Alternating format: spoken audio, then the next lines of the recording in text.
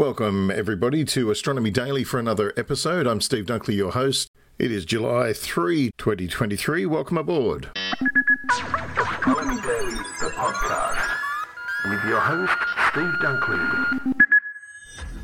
And welcome, of course, to Hallie, our co-pilot. How are you today, Hallie? Doing just fine, thanks. Hello, everyone. Well, it's been a big week. I've watched the Falcon 9 go up, taking new crew to the ISS, and that was exciting. Lots of interesting other things going on. How about it, Hallie? Well, the Euclid Space Observatory is finally on its way. To the far side of the sun, of all places. Yes. Where exactly? To the Sun-Earth Lagrange point 2 position, looking for dark matter. Oh, of course, that's where they'll find it. And I'll be chatting about TESS and the discovery of a couple of Earth-like exoplanets. I love exoplanets. Really? You always push them to the side of your plate. I had no idea. And I've got some Artemis news about their Canadian astronaut Jeremy Hansen. Oh, don't tell me he's joined Space Force. Don't be silly. And you've got a really interesting story about gravitational waves, haven't you? Oh yes, exoplanets are big news these days. And also, they've caught up with that little helicopter on Mars that they lost communication with after 63 days on its lonesome. So I can't wait to find out about that. And you're going to tell us about that one. That's right. I'll get on with it now. Here's the short takes. A new space observatory is flying across the void after a dramatic launch atop a SpaceX rocket last Saturday, July 1st. But its journey has just begun. The European Euclid Space Telescope began its long journey to deep space on a SpaceX Falcon 9 rocket from Cape Canaveral Space Force Station on Florida's Space Coast. Oh, Steve, you should be playing the Space Force music. Hang on, got it. European Space Agency Director General Joseph Aschbacher said it was really a fantastic launch, from the insertion of the spacecraft into orbit separation. But he said researchers are anxious to the point where the various instruments are being switched on will take a couple of weeks. The Euclid Space Observatory will now spend the next month commuting to the Sun-Earth Lagrange point 2, which is about 1 million miles, 1.5 million kilometers, away from our planet on the opposite side of the Sun.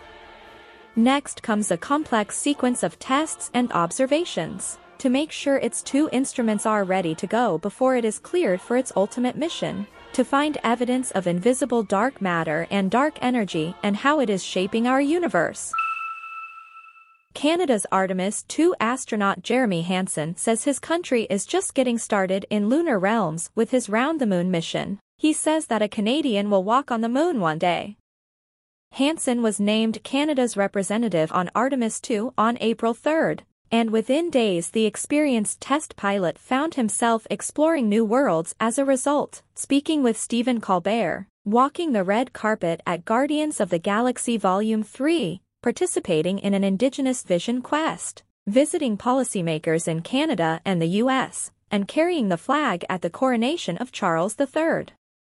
After this work to connect with numerous communities touched by space, the Artemis 2 crew officially began training on May 15, studying the control systems and computers of the Orion spacecraft and other technical matters. In a few months, however, the training timeline gets a little fuzzy, as this will be the first moon crew in a half-century. The crew is awaiting direction, as well as the development of simulators and procedures, from senior management. For developmental missions, that's to be expected, Hansen said. Eventually, you'll see us doing amazing science and deep space, Hansen said. You'll see a Canadian walk on the moon someday, and eventually go to Mars, because we have that ability to do it in a way that brings benefits to Canadians. The Canadian Space Agency has suggested that Canada will have seats on Artemis 4 and 6. Which are both planned moon landing missions slated for around the end of the decade. CSA's Director of Space Exploration Development Martin Bergeron disclosed those early-stage discussions at the Canadian Lunar Workshop in late May. The first landing mission Artemis 3 may be in 2025 or 2026. The 52nd flight of NASA's Ingenuity Mars helicopter is now in the official mission logbook as a success. The flight took place back on April 26, But mission controllers at NASA's Jet Propulsion Laboratory in Southern California lost contact with the helicopter as it descended toward the surface for landing. The Ingenuity team expected the communications dropout because a hill stood between the helicopter's landing location and the Perseverance rover's position, blocking communication between the two. The rover acts as a radio relay between the helicopter and mission controllers at JPL. In anticipation of this loss of communications, the Ingenuity team had already developed recontact plans for when the rover would drive back within range. Contact was re-established June 28 when Perseverance crested the hill and could see Ingenuity again. The goal of Flight 52, a 1,191-foot, 363-meter, and 139-second-long flight, was to reposition the helicopter and take images of the Martian surface for the rover's science team. The portion of Jezero crater the rover and helicopter are currently exploring has a lot of rugged terrain, which makes communications dropouts more likely, said JPL's Josh Anderson, the Ingenuity team lead. The team's goal is to keep Ingenuity ahead of Perseverance, which occasionally involves temporarily pushing beyond communication limits. We're excited to be back in communications range with Ingenuity and receive confirmation of Flight 52. 63 days is a long time to wait for the results of a flight, but the data coming in indicates all is well with the first aircraft on another world. If the remainder of Ingenuity's health checks are equally rosy, the helicopter may fly again within the next couple of weeks.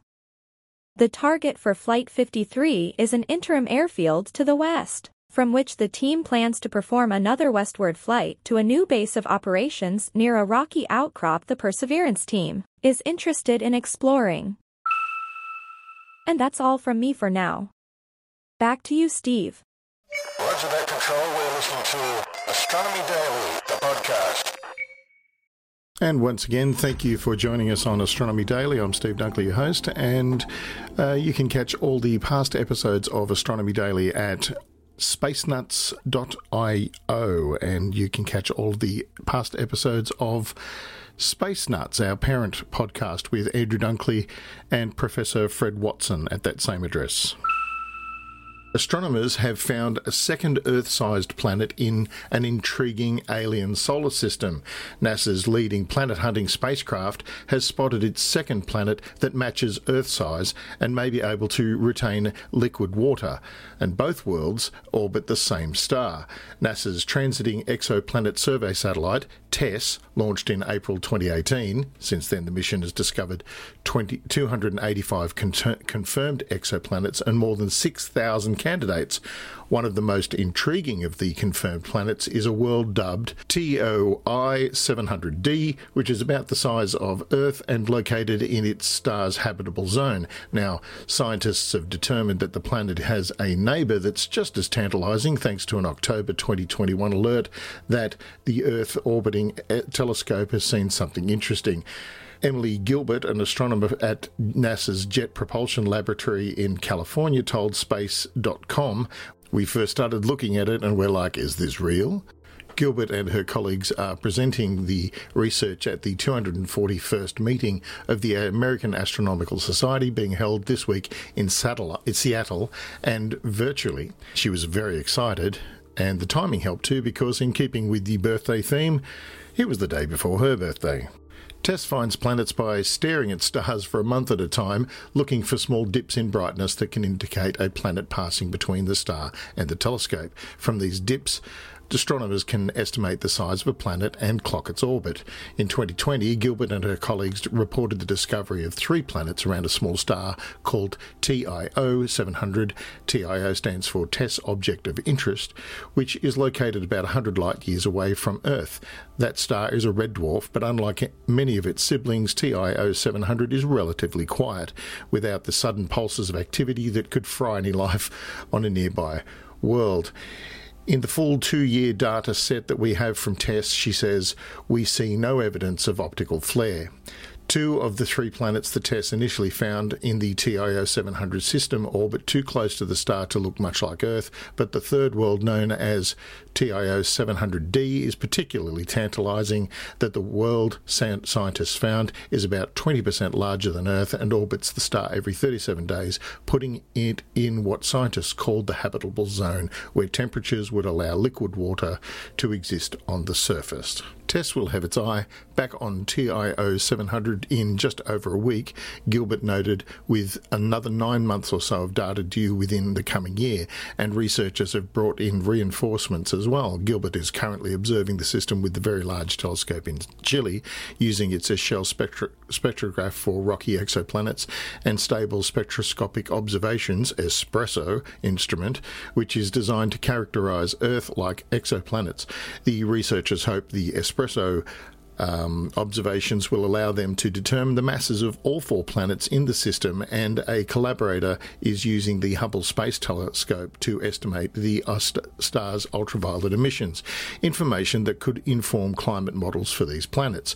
And although the James Webb Space Telescope has already proven capable of sniffing out the components of an exoplanetary atmosphere, that skill won't be used on either TIO 700D or E, which are each small enough that an atmospheric analysis would take far too long to be practical given the star's small size, Gilbert says. However, it might be able to study the largest planet, TIO 7b, she added.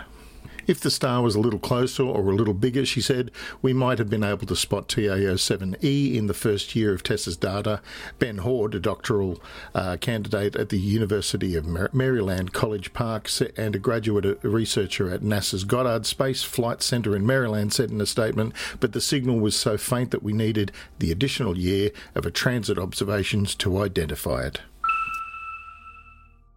Now, scientists have finally heard the chorus of gravitational waves that ripple through the universe. Scientists have observed for the first time the faint ripples caused by the motion of black holes that are gently stretching and squeezing everything in the universe. They reported Wednesday that they were able to actually hear what are now called low-frequency gravitational waves, that is, changes in the fabric of the universe that are created by huge objects moving around and colliding in space. It's really the first time that we have evidence of just this large-scale motion of everything in the universe, said Moira McLaughlin, co-director of Nanograv, the research collaboration that published the results in the Astrophysical Journal Letters. Einstein predicted that when really heavy objects move through space-time, the fabric of our universe, they create ripples that spread through that fabric. Scientists sometimes liken these ripples to the background music of the universe. In 2015, scientists used an experiment called LIGO to detect gravitational waves for the first time and showed Einstein was right. But so far, those methods have only been able to catch waves at high frequencies, explained Nanograv member Chiara Mingarelli, an astrophysicist at Yale University. Those quick chirps come from specific moments when relatively small black holes and dead stars crash into each other, Mingarelli said. In the latest research, scientists were searching for waves at a much lower frequency. These low ripples can take years or even decades to cycle up and down, and probably come from some of the largest objects in our universe, supermassive black holes, billions of times the mass of our Sun. Galaxies across the universe are constantly colliding and merging together as this happens, scientists believe, and the enormous black holes at the centres of these galaxies also come together and get locked into a dance before they finally collapse into each other, explained Boltzmacher, an astrophysicist at Columbia University who was not involved in the research. The black holes sent off gravitational waves as they circle around in these pairings known as binaries. Supermassive black holes, binaries, slowly and calmly orbiting each other, are tenors and bass of the cosmic operas, Marker said. No instruments on Earth could capture the ripples from these giants, so we had to build a detector that was roughly the size of the galaxy, said nanograv researcher Michael Lamb of the SETI Institute. The results released this week include 15 years of data from nanograv, which has been using telescopes across North America to search for the waves. Other teams of gravitational wave hunters around the world also published studies, including in Europe, India, China and Australia. The scientists pointed telescopes at dead stars called pulsars, which send out flashes of radio waves as they spin around in space like lighthouses. These bursts are so regular that scientists know exactly when the radio waves are supposed to arrive on our planet, like perfectly regular clockwork. But as gravitational waves warp the fabric of space-time, they actually change the distance between Earth and these pulsars, throwing off that steady beat. And by analysing these tiny changes in the ticking rate across different pulsars, with some pulses coming in slightly early and others late, scientists could tell that the gravitational waves were passing through. So far, this method hasn't been able to trace exactly where these low-frequency waves are coming from, said Mark Kamiankowski, an astrophysicist at Johns Hopkins University who was not involved with the research. Instead, it's revealing that the constant hum that is all around us, like when you're standing in the middle of a birthday party, and there's our birthday theme again, you'll hear all of these people talking, but you won't hear anything in particular, he said. At any rate, they're hoping that continuing to study this kind of gravitational wave can help us to learn about the biggest objects in our universe. It could open new doors to cosmic archaeology that may track the history of black holes and galaxies merging all around us. Now, considering it's my birthday on Friday, I thought I'd have a look back at what sort of things were going on during my lifetime. And looking at 38 years ago on this day, or within this day, on July 2 in 1985, it was the turn of space probe Giotto to be launched towards Halley's comets. So, Hallie, you'd be all over that, wouldn't you? I don't think you were invented then. On July 2, 1985, the European Space Agency launched Giotto space probe to get a close-up look at Halley's comet, and I do remember this one.